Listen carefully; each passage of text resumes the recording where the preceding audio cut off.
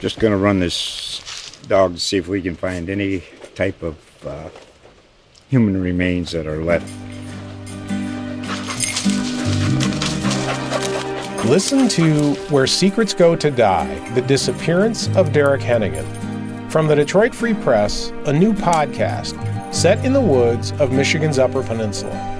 Available on Apple, Spotify, Freep.com, or wherever you get your podcasts.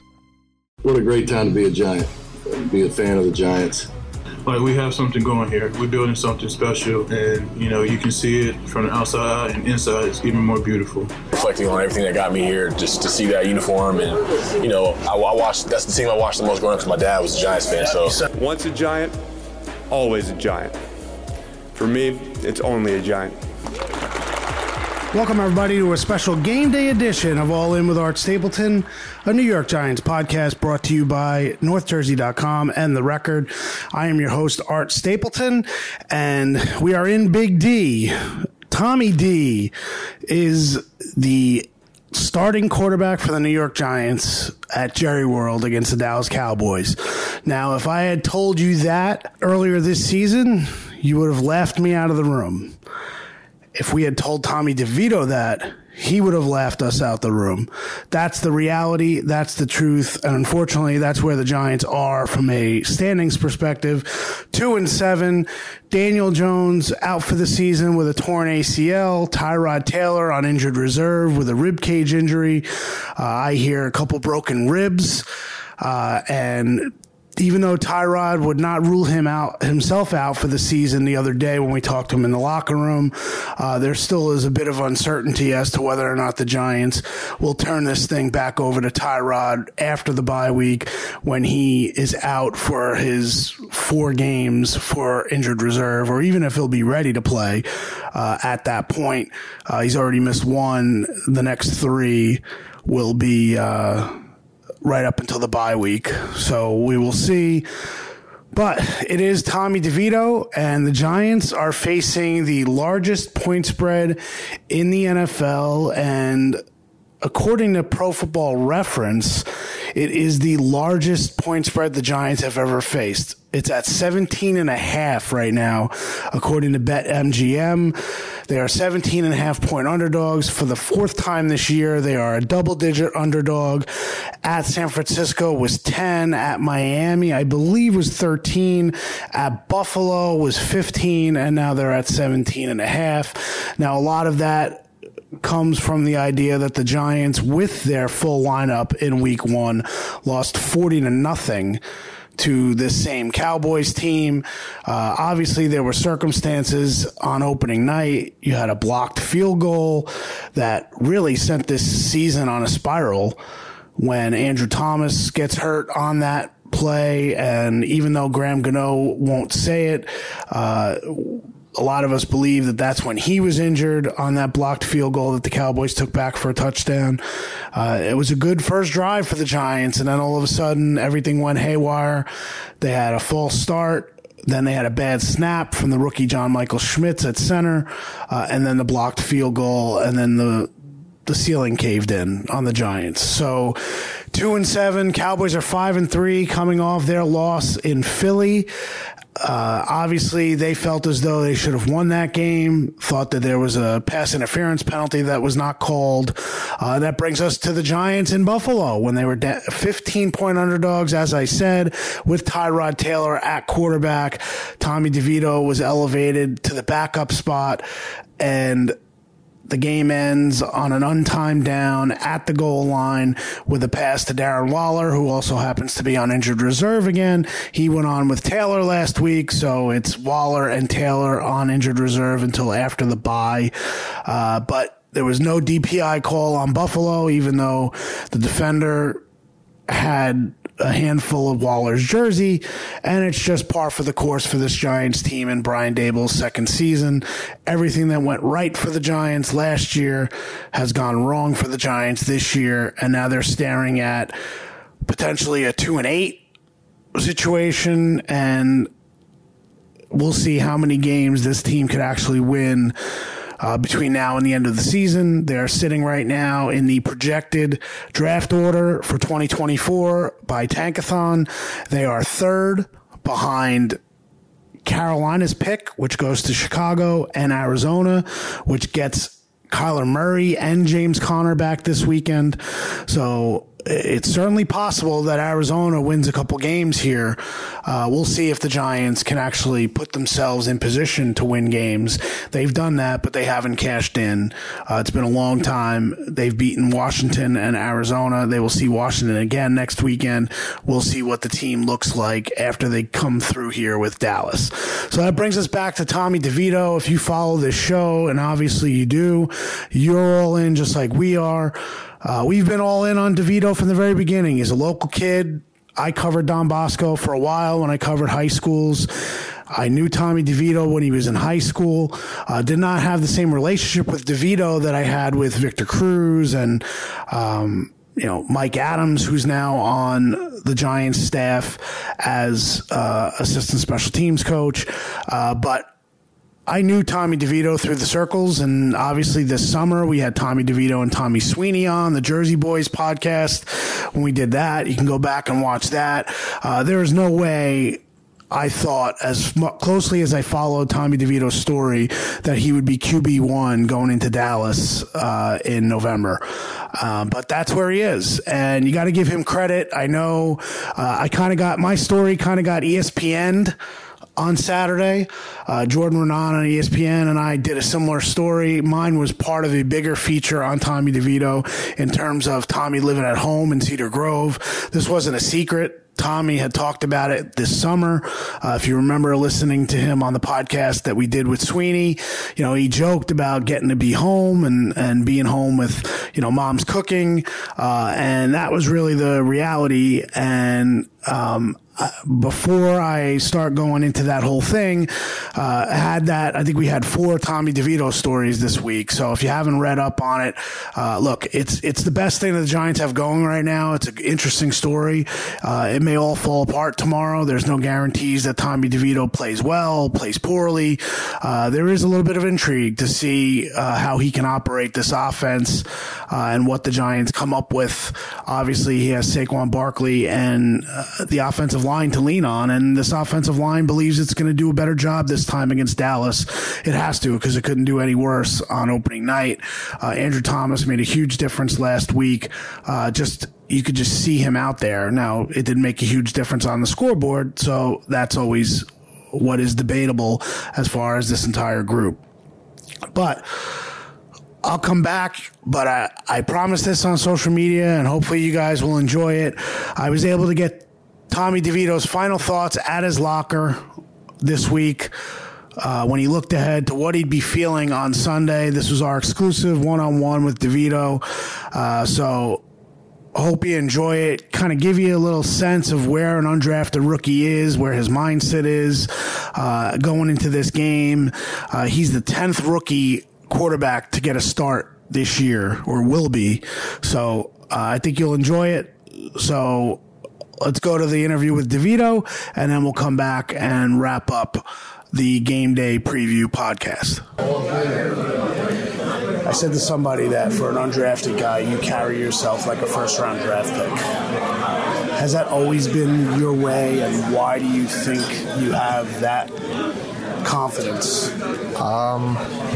Yeah, I've always been that way. Even since I was younger, I've always had confidence with me. I don't know if it was the area I grew up in or the household I was brought up in, but I've always just had that level of confidence in myself.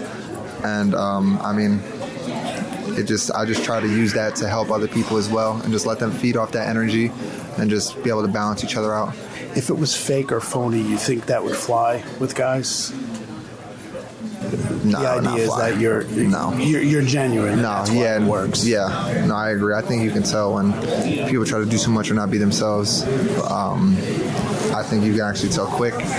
But yeah, I just try to be myself at all times. I think that's where I gain some respect, is because no matter what scenery I'm in, I'm gonna be myself and that's going to be that. Dave said you brought some juice to practice yesterday. Is that the Tommy DeVito juice? Yeah. That's. I guess he enjoyed it. He was like, I want to see you roll a little bit today. He was like, I want you to be comfortable, do your thing. And I was like, everything is green light, and he was like, everything's green light. So I had everybody dancing, singing, just bringing good vibes and good energy out to practice, just having the energy up, because at the end of the day, this is football. You want to have fun with it. When you're not having fun with it, it is no fun, especially when the situation we're in and we're not winning a whole bunch of games at the moment. So just trying to bring that energy back and just get that confidence back in everybody else and go out and just have fun and play free football. You've seen guys who are all style, but you have to be substance in order to get to where you are right now. What does the substance matter for you? How does that make sure that you can do the other things that you're counted on? That's just making sure I do my job.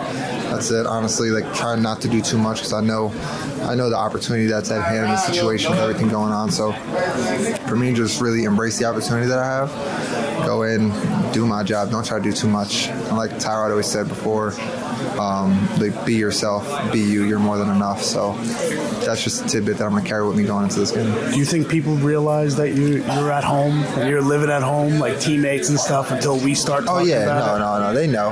Most of them know. Some of them might not, but everybody that I'm pretty close to and talk to about, everybody knows, right down the road. Does that speak to your humility, do you think? Just how realistic you were about this opportunity, to know that you didn't get too far ahead of yourself by thinking, I'm getting an apartment in Edgewater or that kind of thing.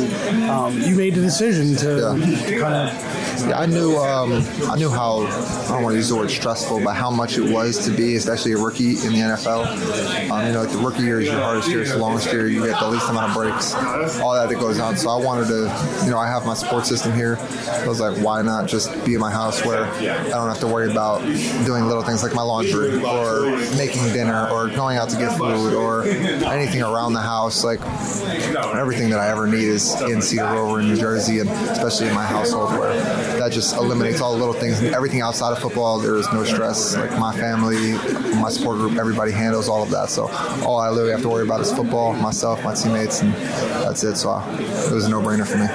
Last one, thinking of what it's going to be like to walk out into that atmosphere. Have you talked to anybody about what it's going to be like? I haven't exactly asked too much about the stadium. I know it's a really nice stadium. Have not been, but I just feel like it's going to be like one of those movies where it's just like those football movies where you walk out and it's like the lights just flash on. It's like boom. It's like, I feel like always in the movies, it's always like a Dallas team where it's always tries to resemble the Cowboys in those kind of movies. I feel like it's just going to walk out, lights are going to be on, and it's go time. You're going to go try to find Eli's signature in the locker room? Should you hear about that? Now that you just said it, that might be a good thing that I'm going to probably go do when I get in there, I guess you got to earn the right to put your name. Oh, for sure.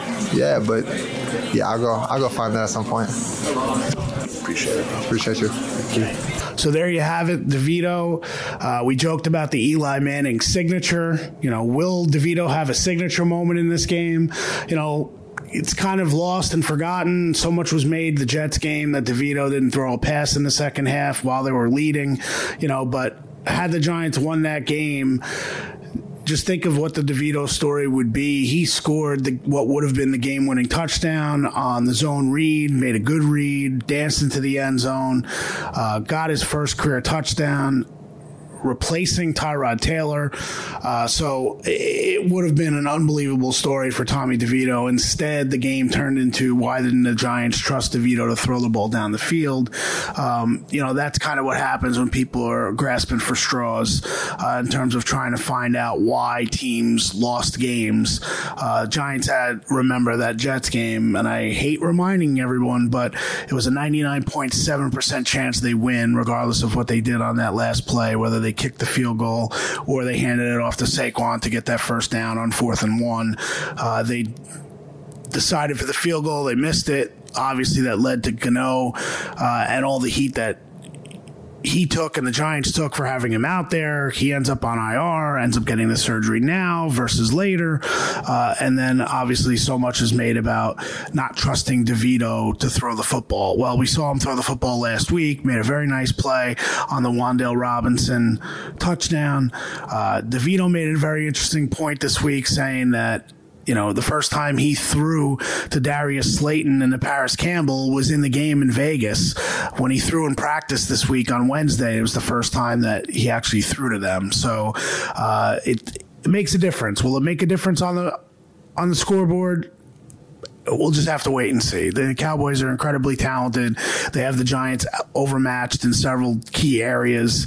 We'll see how the offensive line performs. Like I said, Andrew Thomas, Justin Pugh, John Michael Schmitz, Ben Bredesen at right guard, and then Tyree Phillips at right tackle. Evan Neal did not make the trip. He was hobbling around the locker room this week with the ankle injury, then went into a walking boot. So he is going to be out for the foreseeable future. We'll see if he ends up on IR or if the Giants just carry him out there until they need a spot. Azeez Ojulari is back from the ankle injury that he had in Miami.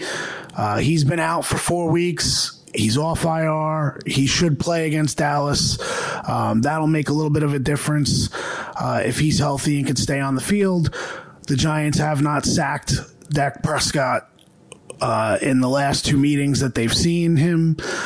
They saw Cooper Rush in the game at MetLife last year. Then they saw Dak on Thanksgiving, and Dak obviously in the game at MetLife on opening night. The whole thing with Xavier McKinney this week, I think it is Wink Martindale pretty much said everything he said on Thursday. McKinney's comments just seemed out of frustration and way off base. From people I talked to in the locker room, it did not seem like the defensive players, not that they were against McKinney, but that they did not back up what McKinney said about miscommunication and the coaching staff not listening to what he had to say or what other players had to say. And you rarely see Wink. Wink is a brutally honest guy, but you rarely see him kind of show that kind of emotion. You could tell he was really upset with McKinney's comments and just where they came from. Said it was one play, it was a coverage that he heard that McKinney did not like. They ran it one time and it actually worked, according to Wink. So, we'll see what happens. It's important to watch this defense tomorrow. How do they come out and play? Because that was the biggest difference against Vegas.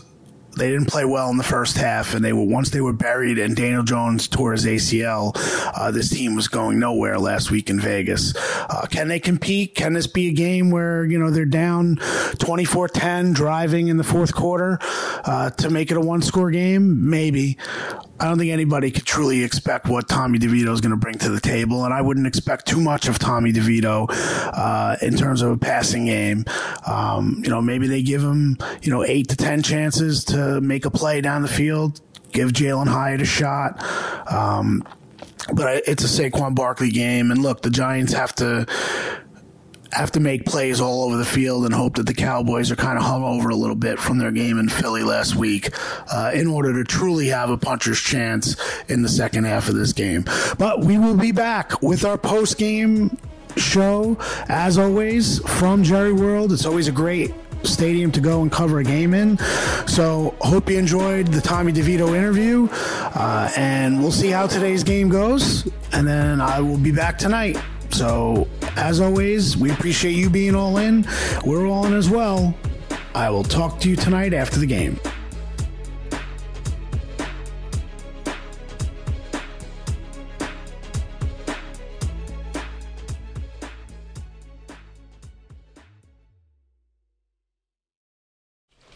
Just going to run this dog to see if we can find any type of human remains that are left. Listen to Where Secrets Go to Die, The Disappearance of Derek Hennigan. From the Detroit Free Press, a new podcast set in the woods of Michigan's Upper Peninsula. Available on Apple, Spotify, Freep.com, or wherever you get your podcasts.